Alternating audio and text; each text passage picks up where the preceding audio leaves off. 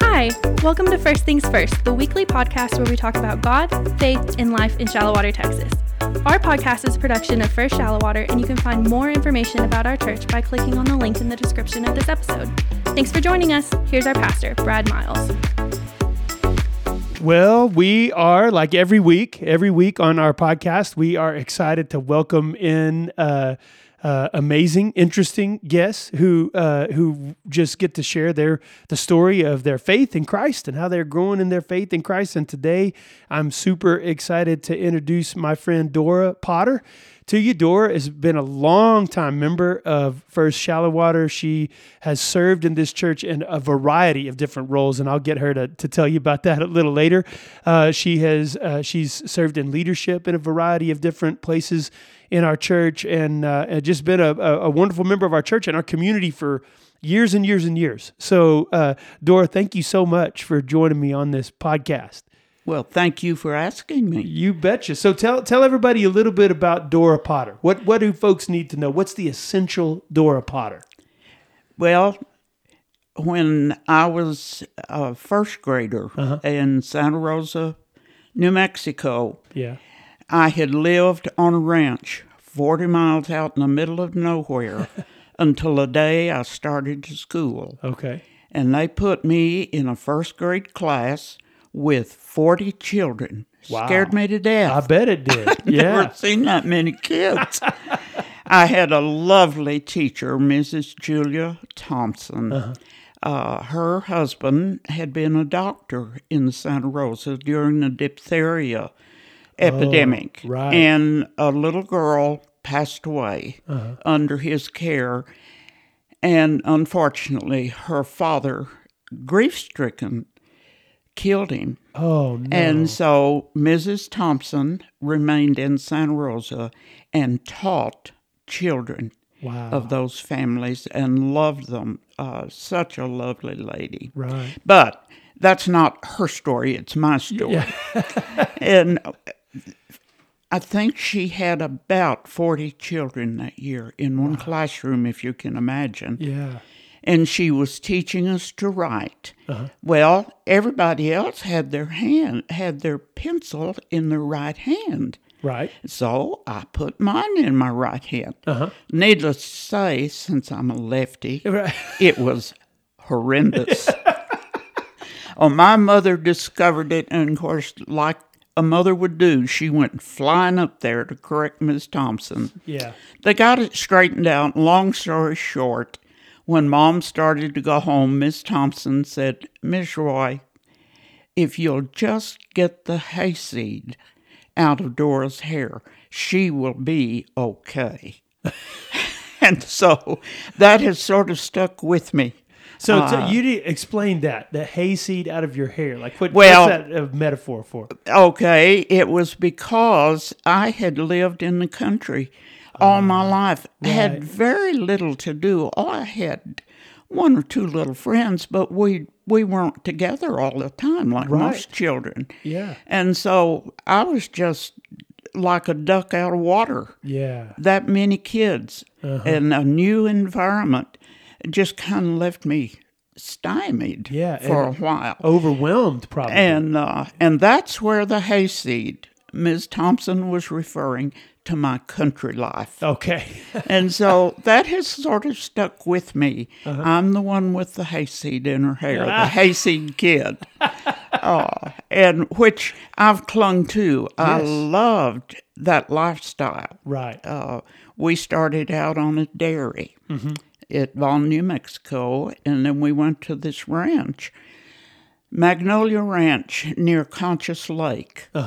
And Mom began at that time, the best I remember, telling us Bible stories. And we lived in a great old big adobe house. And she would feed us supper and then send us to the living room. And as she came to the living room, she would pull the shades and set kerosene lamps on the windowsill. And I questioned her one time as to why she did that. And she said, well, it just makes the light better. It reflects. Well, later years, she said, this was at the end of World War II, about 1943, something like that.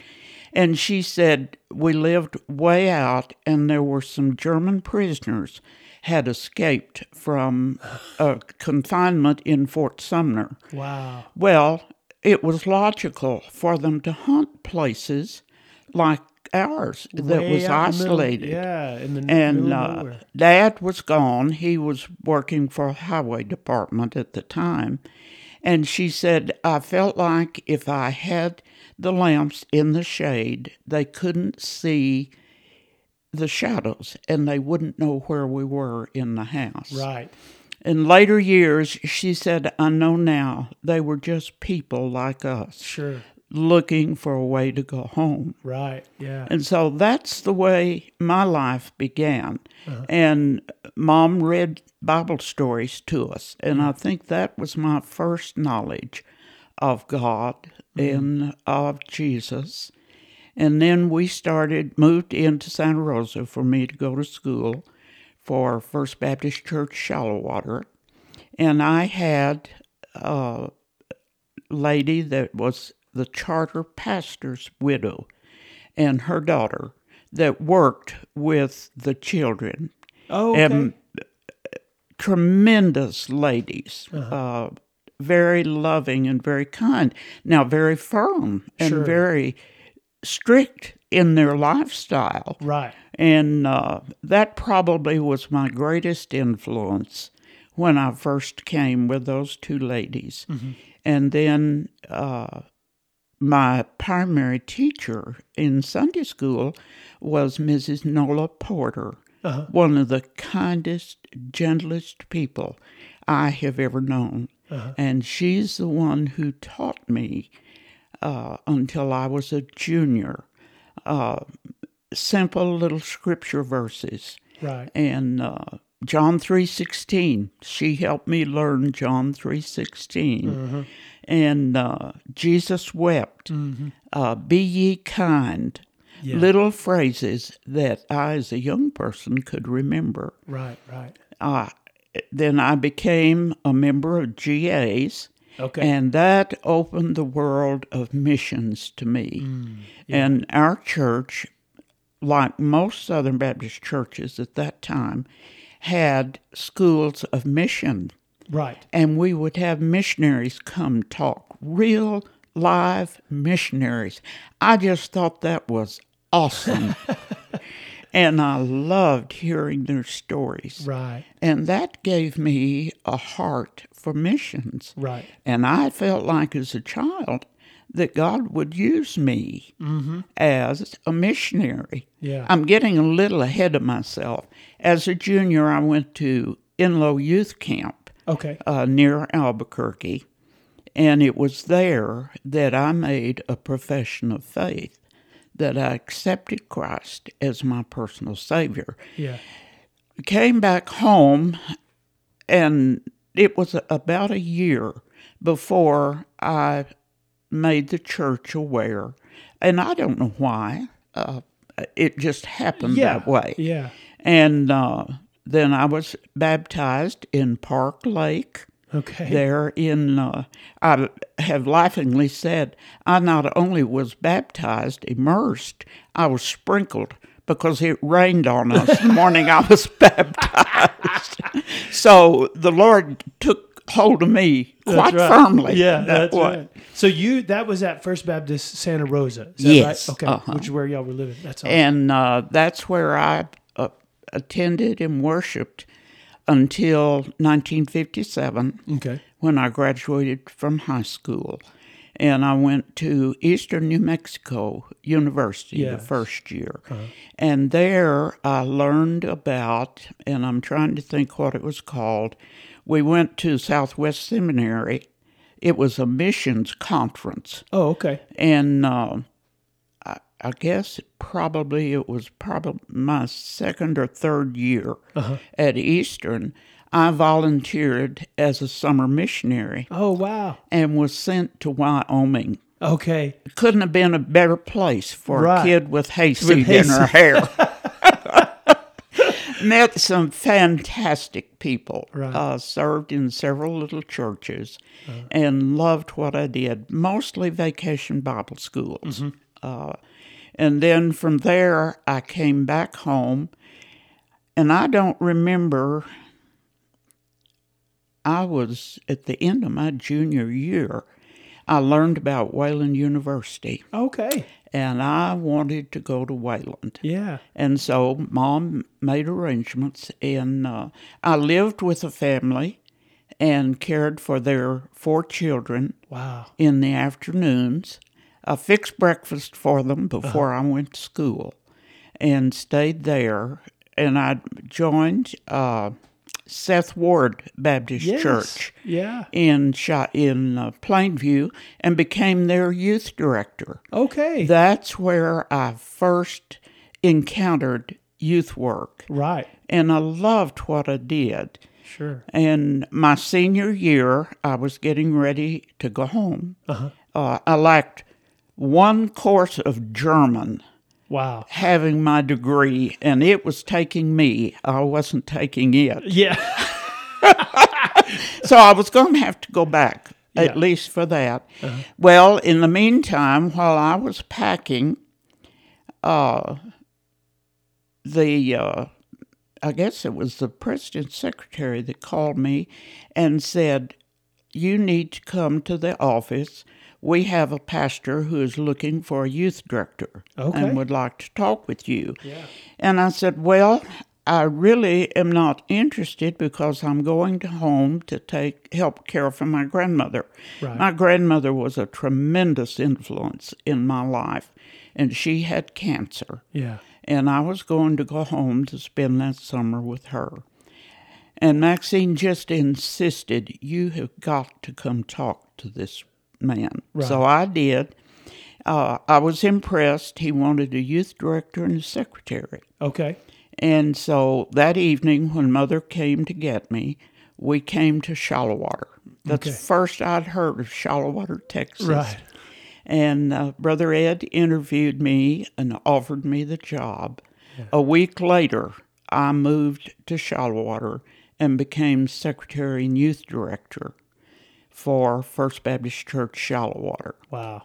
Little did I realize how that move was going to affect the rest of my life. Right. I mean, you've lived here ever since. Yes, Wow. Basically. Now, I did stay, I was here 1 year, and Ed was called to First Southern Baptist Church, Pearl Harbor. Okay. And he and Doris invited me to go with them as his secretary. So, on September the 3rd, I boarded a plane and flew to Honolulu, Hawaii. Again, can you imagine a hayseed kid in Hawaii? I never dreamed. I'm always awestruck at how God just places me. Yeah. I didn't ask for that necessarily. It just was there. He just opened the door for me. Yeah, just led you to it. And loved it. A tremendous love for military people. Our church was 98% military. Right. And we had missionaries around the world. Yeah. These people, wherever they were assigned, carried the story of Jesus with them. Tremendous people. Yeah. And to this day, I still correspond with some of these people. Wow. And now that's been 40 some odd years ago. Yeah, that's wonderful. Many of them have already gone home to be with the Lord, but I know they'll be there when I get there. That's right. I stayed there for 2 years. And then Dr. Ewell Lawson, who was an evangelist with the Home Mission Board, held a revival at Pearl Harbor. And as he left, he said, "They're moving us from Dallas to Atlanta. And I'm going home to try to find a secretary." Right. And I said, "Well, why don't you just take me with you?" Yeah. And I was joking because I was perfectly content. Right. And he said, that's no joking matter. Right. If you want to go, meet me in Dallas. Wow. Well, after he left, Ed and I talked about it, and he said, I don't know what our situation here is going to be, because that was a church of transition. Oh, yeah. Every 2 years, we had a new membership, Right. basically. Yeah. Well, the Lord opened the door, and I moved to Dallas, was there for 2 weeks, helped move the evangelism division to Atlanta. Dr. C.E. Autry was head of the department, Yeah. and I became his secretary. Now, I worked for all of the evangelists, but primarily Dr. Autry. Oh, what a Christian giant. Yeah. He was amazing. And he would come in after a revival, and if it had not been a very successful one, if there had been problems, he'd walk to the door and he'd say, dead as a wedge and colder than a dog's nose. And we knew it had not been a good week. Gone very well. But if he came in and there had been souls saved, and it was a very positive, of course, he had a positive look on everything. Stayed with them for 2 years and came back to Wayland to finish my degree. You're one class of German. One class of German. And I was a resident assistant in one of the dorms. Had a tremendous opportunity to work with freshman girls. Yeah. Some of it good, some of it bad. That's my experience, too, working with college students. But it was, I enjoyed it, and I learned a lot about working with young people, and that you have to be patient. Yeah. You have to be kind. Right. And you have to realize some of them don't have a real strong background. Right. And they've been sent to a Baptist college because mom and dad think that'll straighten them out. Right. And so it was an interesting opportunity. We kind of like, and I'm guilty of this. We expect for kids to. We don't remember that they're in process. Right. We see kind of ourselves, and we're like, oh, boy, I wish they could be more. I wish they could be more like me. Or more grown up, more mature, whatever it is. But we forget that it was years of work for us to get to the point that we're at, and that's right. Kids are on a journey. But sometimes we forget, and we kind of hold them to an impossible standard. Right. So, well, and that I think being in a church college, some of them really resented it, but they were there because mom and dad said, this is where you'll go. Oh, it's still that way. And I just was working at Wayland, a little over a year ago, and there's still, a portion of the population, probably larger portion now than then, but they're kind of angry at the church, and they don't like that part of the university, and they wish it wasn't there, and so we still deal with that for sure. And it was, I think, an eye-opener for me because I loved the Lord, and I loved what the Lord was allowing me to do. Yeah. Sometimes I wasn't just real patient with them. Yeah. I had to learn. That's probably where the Lord taught me a lot about patience. Because teenagers as a whole, you're going to have patience and love for them. That's the only way you're going to reach them. Right. And there's some things that you just have to hold on until the light dawns, and they reach a point to where they need that foundation in their lives. Yeah. Taught me a lot. Yeah. But, so let me ask you a question, too, because you mentioned that you were a youth director, right out of college, essentially. So was that, was that common in those days for a woman to be hired to work with youth and under your youth and secretary? But was that a common thing? I don't know. That's what I'm wondering. Well, I think probably it was, and especially in situations, well, just to be quite honest, a lot of times there were more women available than there were men. Oh, yeah. Now, we had preacher boys, Sure. but they weren't interested in being Youth director. youth directors and Right. working with kids. Yeah. They were called as pastors, and that's where their focus was. Right. And I don't know that it ever occurred to me that I would be a youth director. Uh-huh. I think that's the way the Lord dealt with me. He just picked me up and put me in situations. Mm-hmm. And I suddenly would come to and realize the Lord's changing things. Yes. Yeah. I was conscious that it was the Lord's leadership, Mm-hmm. but for me to put my finger on it and say, all right, Lord, I understand and you're calling me to this. Right. When I first encountered it, I didn't see it that way. Yeah. Yeah. Yeah. It was an adventure to me. Uh-huh. But in order to cope and to learn how to deal with people, I had to learn to depend on Him. God loved them far more than I did. Yes. Now, I was learning to love them and had some tremendous experiences as a youth director, especially here in Shallow Water. This one probably matured me and prepared me for the journey that God had for me. I need to back up a little bit and talk about my time at Shallow Water. Yeah, so you were at Wayland finishing your degree at that last class, and you were serving as an RA, or resident supervisor. So then what happened? How'd you get to Shallow Water? Well, as I say, Ed came looking for a secretary and youth director when the first time that I came. The second time, I had finished my work at Wayland, and I moved to Lubbock. Ed and Doris were living, he was a pastor at Shallow Water, by the way, when I came. Yeah. And sort of adopted me. Yeah. I was an adopted daughter. And they were living in Lubbock, and I stayed with them that summer while I hunted a job. And I went to work for White's Auto Store downtown.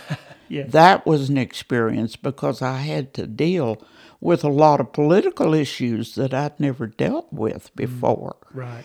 And while I was there, a young man from Wayland was the music and youth director out at Shallow Water. Oh, okay. And he and I had had taken organ classes together. Right. And he called me and asked me if I would come play the organ for them. Okay. Now, this is my second time to Shallow Water. Right.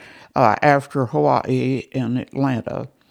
And so I came to play the organ for them, and they called me to be their organist. Okay. And that's how I came back to Shallow Water. I continued to work for Dr. Jack Dunn, who was a neurosurgeon in Lubbock, and then moved to Shallow Water and joined the church here, and I've been here ever since.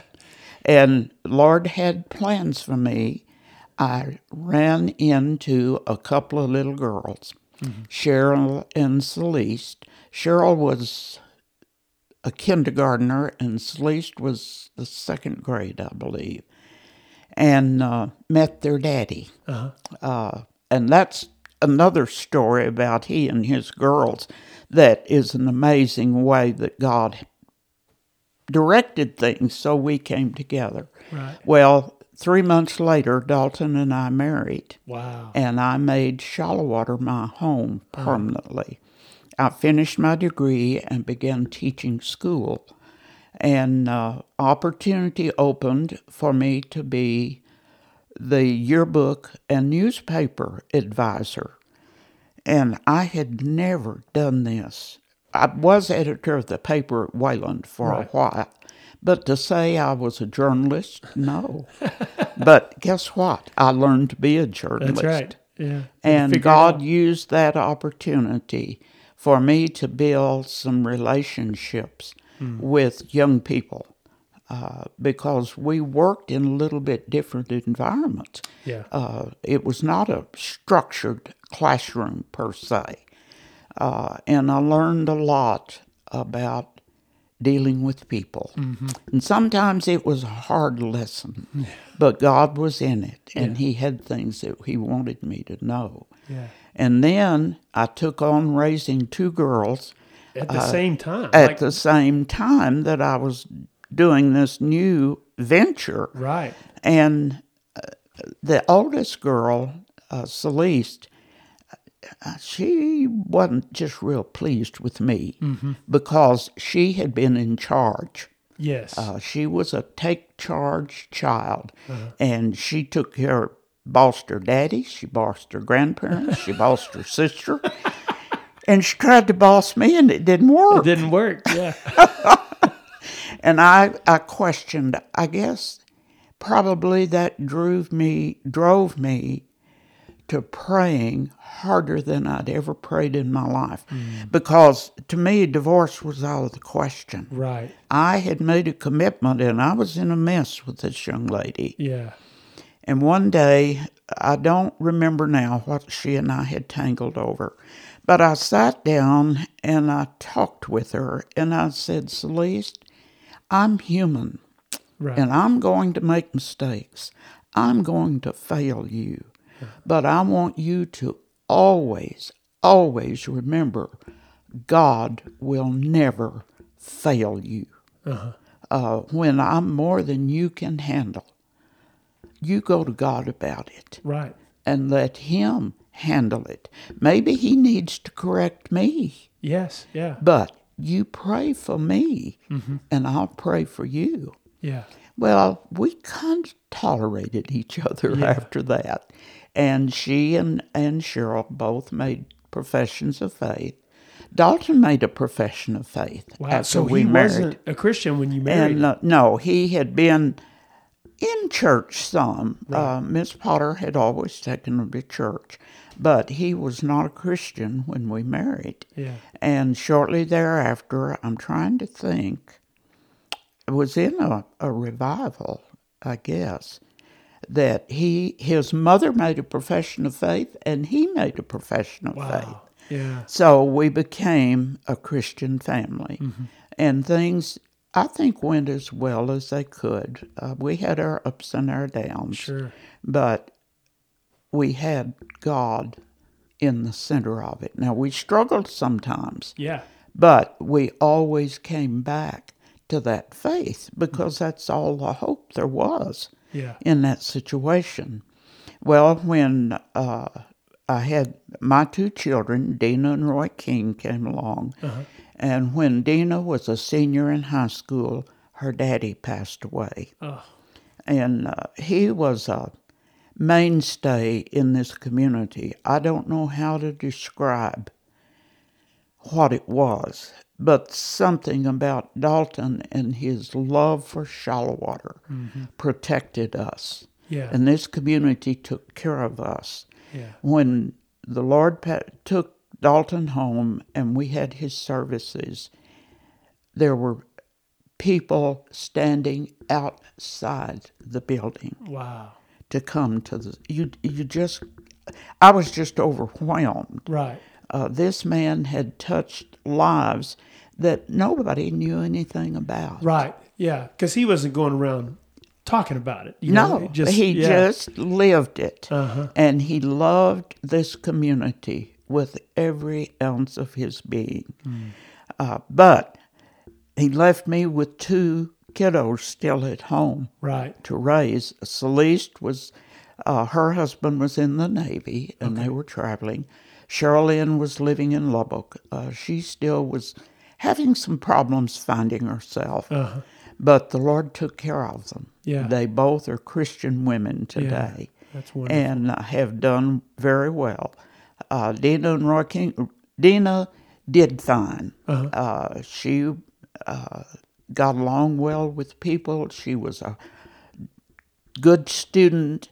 Went to Hardin Simmons. Okay. Yeah. Got her degree there, and began working with a pharmaceutical firm, which is what she does now. Now, unfortunately, And the Lord knows what He's doing. I have to remind myself of that. Neither of my children are tied to a church. They don't. They just don't attend. Right. Now they're Christians, Yeah. and I'm sure of their personal faith. Uh-huh. But I'm concerned because they've strayed so. Yeah. But I know they're God's children. Right. And when the time's right, He'll bring them back. Mm-hmm. That's true. And they follow Christian principles. Dina especially is a very loving, kind, generous individual, and reaches out to people Yeah. that you would never think about her reaching out to. Right. And making a difference in their lives. Mm-hmm. So I just have to trust the Lord. He knows what He's doing with them. Yeah. And He knows where He needs them. That's a part of your story that I think is really awesome, because right from the very beginning, you were placed in a position where you're in a blended family. And by the way, there are people listening to our podcast who they're in a blended family. Right.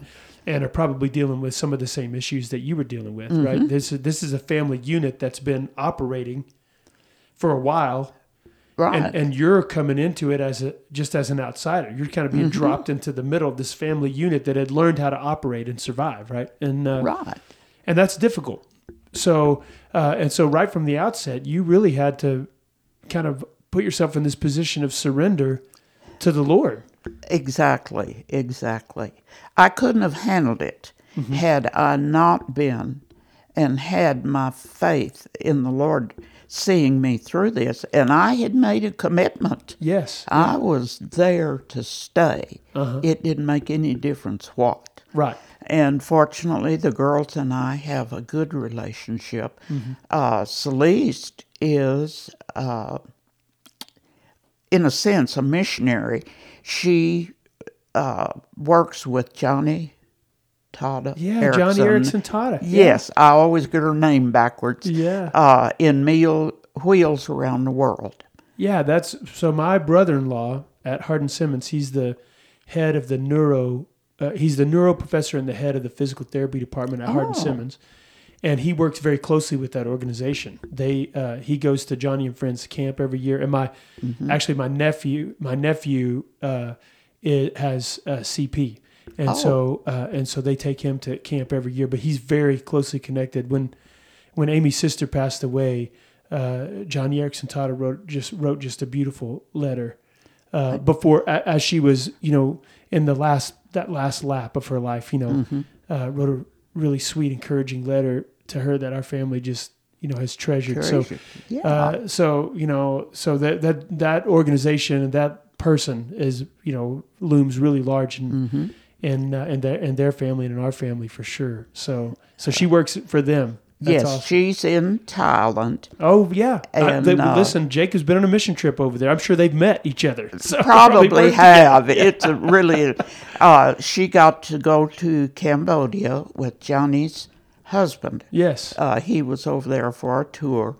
And of all of my children, that shows you what the Lord can take and do. I would never had thought of her being a world traveler. Right, yeah. But she is, and she loves it. And it's all because she learned that God takes care of her. Right. That when things don't go like she wants them to go, she better listen because God has a plan for her. Right. A tremendous opportunity for her and a tremendous witness for her. And Cheryl-Lynn is a homemaker and doing well. She works with senior citizens. Oh, that's wonderful. And seems to love what she's doing. So God has taken care of those girls. I could have very easily lost them. In fact, a psychiatrist told Dalton when he brought them back to Texas, he said, because of their mother's situation and because of the instability of their home, these girls could very easily be in trouble with the law. And fortunately, God surrounded them. Yeah. And they didn't. They had opportunities. Sure. And there was some bitterness there. I'm sure. And some hurt.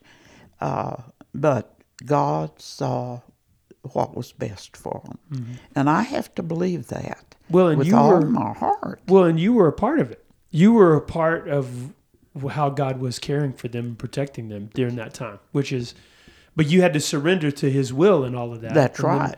And then when you had your own kids, you have to surrender that to the Lord as well. And so I think that's just a great word for our parents who are listening. We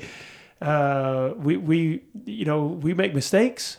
And that's right. Which is what you said to her. You said, I'm going to fail you, but the Lord God will never fail you. Exactly. And boy, if that one lesson, if our kids can feel that we love them, even though we're imperfect, we may be imperfect, but we love them.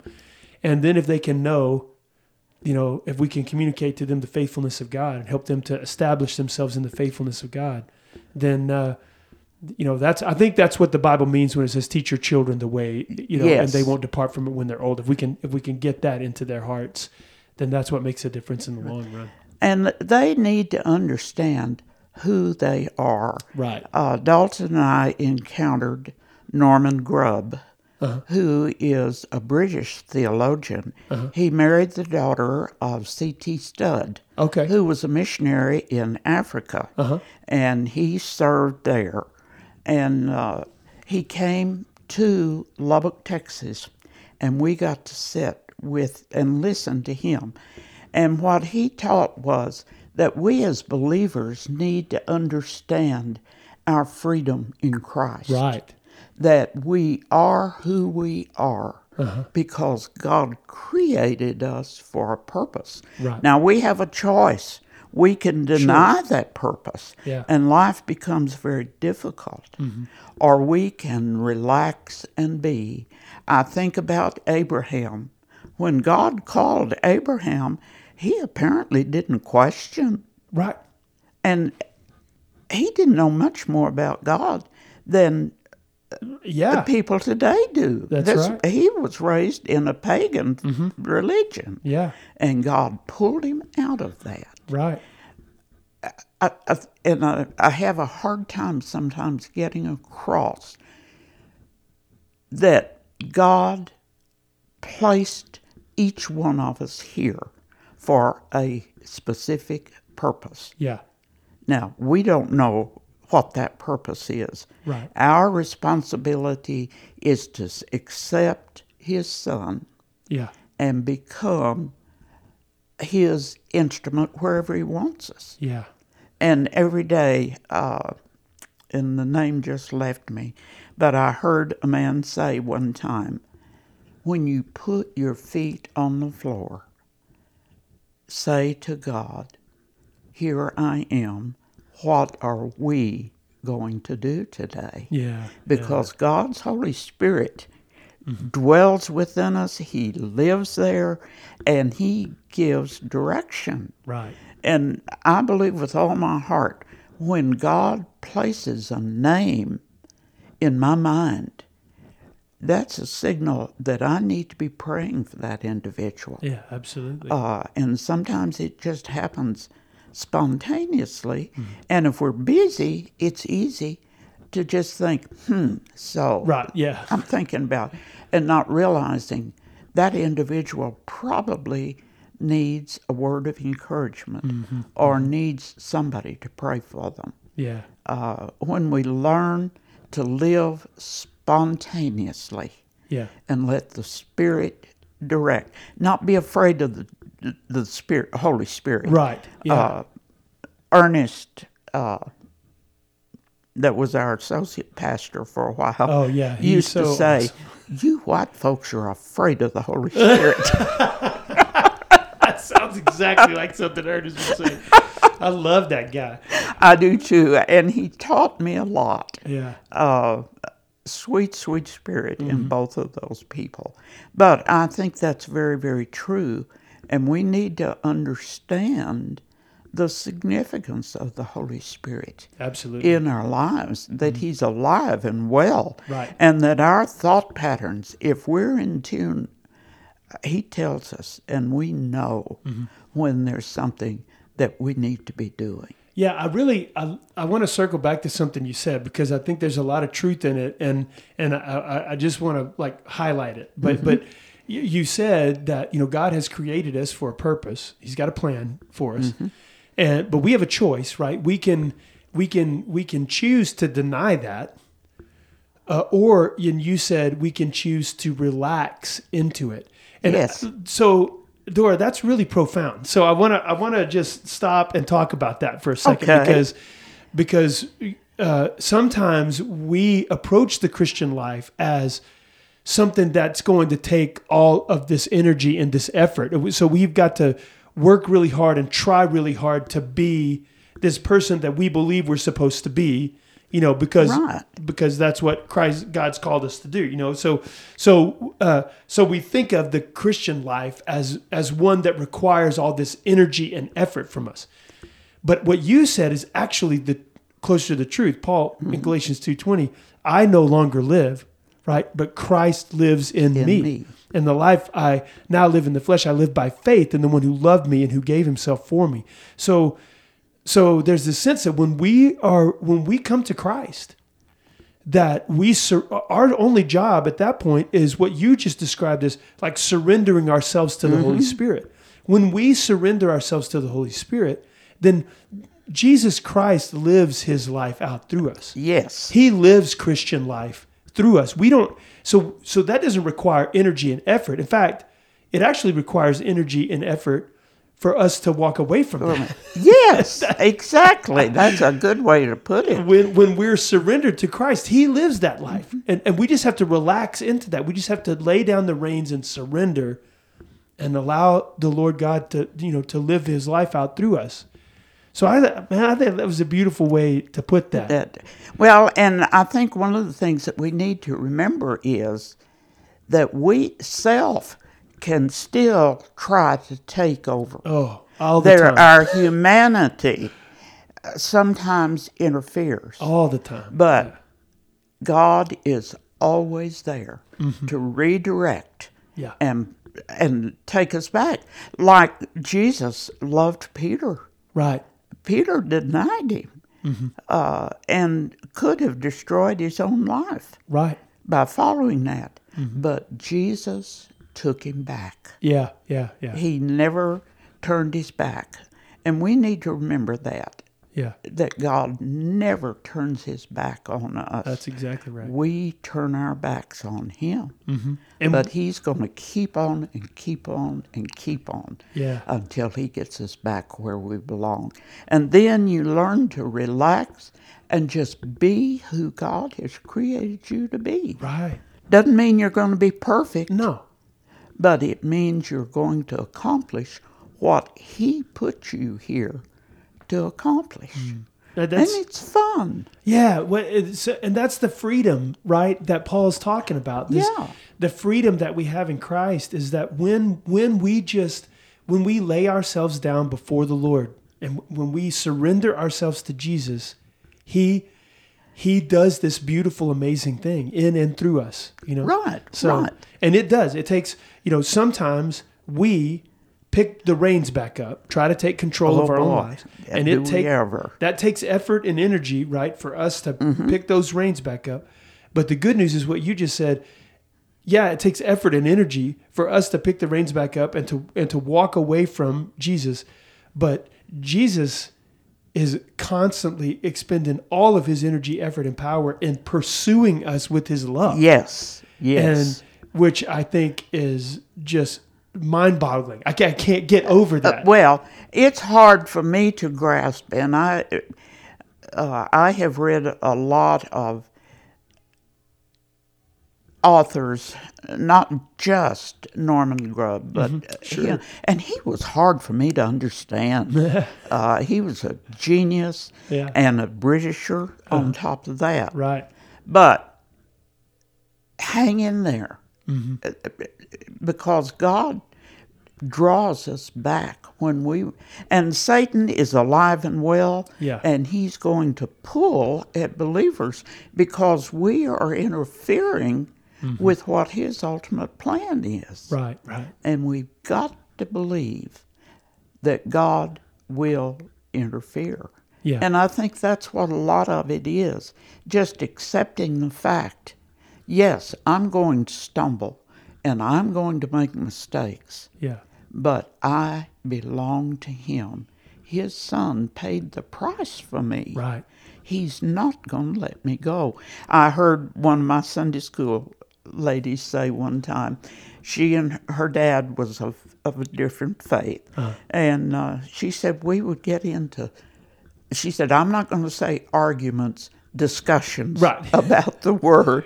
And she said, finally, I said to my daddy one day, Daddy, God's got me right here in his hand. Yeah. And he has closed over that. And there's nothing can take me away. Right. Because he's right there. And I've thought of that so many times. Christians things don't go well for them. Yeah. And they think, God's forsaken me. God doesn't want me anymore. Right. That's not true. You're right there in the palm of his hand. Yeah. And he's covered you over. You can see so many through the years, people that you don't even realize at the moment they're making an influence on you. Yeah. And years later you can look back and say, aha, Right. that's where that came from. Look what the Lord did. Yeah. Look what he did. There's this. I tell people all the time, faith. When I think about faith, for me, as I've studied Scripture, faith is essentially two things, right? It's humility and it's surrender. It's humility in the sense that we have to be able to say, I mean, I can't do this on my own. Exactly. I'm a broken, sinful person. I'm actually in need of forgiveness. It's humility. And then it's surrender. It's giving myself over to Christ, my life, my desires, my everything over to Christ. You take this. I want what you want for me, not what I want for myself, and that's what faith is. And so, but here's the thing: there are folks out there who are listening right now, and for whatever, I don't know what's going on in their life, but maybe it's a situation with their children, right? Or maybe it's a situation with their spouse, or maybe it's a situation professionally that they find themselves in. But they're kind of at their wits' end about it. They don't know, and they're at the point of maybe despair. And so I just want to remind you, if that's where you are today, I want to remind you of Dora's words. When she was talking to her stepdaughter, I may fail you, but the Lord God will never fail you. He's always there. And you had, and that moment, right? You were surrendered. You had to surrender those girls to the Lord. You had to surrender yourself as a parent to the Lord. And if we can, in those moments, if we can surrender ourselves to the Lord, the Holy Spirit is faithful to fill us and to strengthen us and to empower us and to enable us to do what he's called us to do. And that's a great word of encouragement for us today. That really, really is. Well, and we need to remember we're going to make mistakes. Oh, yeah. We're human. Yeah. And we're going to make mistakes. But God can take those mistakes and use them as a lesson somewhere. He can do beautiful things. If we'll just let him and not carry guilt. I'm afraid sometimes Christians carry such guilt that they can't enjoy, can't understand the joy that there is in just relaxing and letting go and letting God. Yeah. There's a song that we used to sing, let go and let God have his wonderful way. Yeah. And I love it. I can't remember all the words to it, but a lot of days I catch myself singing that. Let go and let God have his wonderful way. Boy, that's a great word of truth for us today, Dora. Yeah, and that's such an important and encouraging thing for us to remember.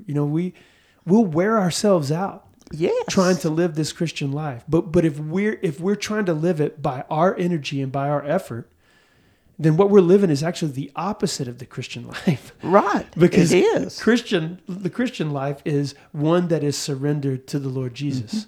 One where we're allowing Jesus and the Holy Spirit to live that life out through us. Right. And so somebody needs that encouragement today, right? Let go and let the Lord have his wonderful way. That's So, right. and sometimes he takes us, to the point where we have no other choice but to do that, right? Because we need to learn Exactly. that. So, but if you're out there today and you find yourself discouraged and dealing with something that's difficult or painful, or maybe even feels like it's insurmountable, it's good to talk to Dora as a person, who in her life has run up against several of those times, right? Where I don't know how I'm going to get through this. I don't know what the way forward is. Exactly. And we just have to say, and same with me, I've been there a bunch of times in my own life, and we just have to say to the Lord, "No, Lord, this is I give this to you. Right. I trust you. You are good. You are chasing me down with your love. I surrender to you." Ooh, I like that. Yeah. Chasing me down. And sometimes he has to chase me down Oh, yeah. because I'm human. I want to pick it up and do it my way. Right. And my way is not always God's way. When I was growing up, I loved the Chronicles of Narnia. And I just loved reading those. I thought they were great, But the picture of Jesus in the Chronicles of Narnia is the lion, right? Aslan, the lion, and of course that's how he's referenced in Scripture too, as the lion. But sometimes I think of the love of Christ as the lion, and maybe I'm the gazelle, and I'm like sprinting away, but the love of Christ is chasing me, like tracking me, like a lion tracks its prey. Only when he captures me, it's not to bring death to me, it's to bring life to me and resurrection to me. And that's what the love of God is doing for all of us. He is pursuing us. He's chasing us. If you're listening today, the love of the Lord God is chasing you, bounding after you, and what we've got to do, what we have to learn to do, we don't have to find our way to God. We just actually have to stop and turn around. Be still. That's right. Be still. Let him listen. come. Right. Yes. Because he's coming for us. So let him come. Let go and let the Lord have his wonderful way. And stand firm in your faith. Yeah, right. Which you can do when you're relaxed, right? When you understand that you belong to the Lord, that he's living his life out through you, that we can't mess this up. God is, if we're surrendered to the Lord, he's going to do it. When we understand that, then it's so much simpler to stand. It's such a peace and contentment when you understand that God's in control. Right. Whatever comes your way, God is in control. Stop and listen, and then act. Right. Because he'll act through you. He will. God is in control, and he's good, and he loves us. Right. All right. Well, gosh, Dora, we're gonna have to do this again in the future and talk some more, because there's so much more of your story that I would love to hear. That though, I really feel like that's the word that the Lord has for us today. That's so good, and I'm so glad that we got to have this conversation. So we'll talk again in the future and talk some more about what the Lord's taught you. But thank you so much for just since I've been at First Shallow Water. There's some folks that I've had the privilege to meet. That I just really respect the wisdom of the Lord at work, in them.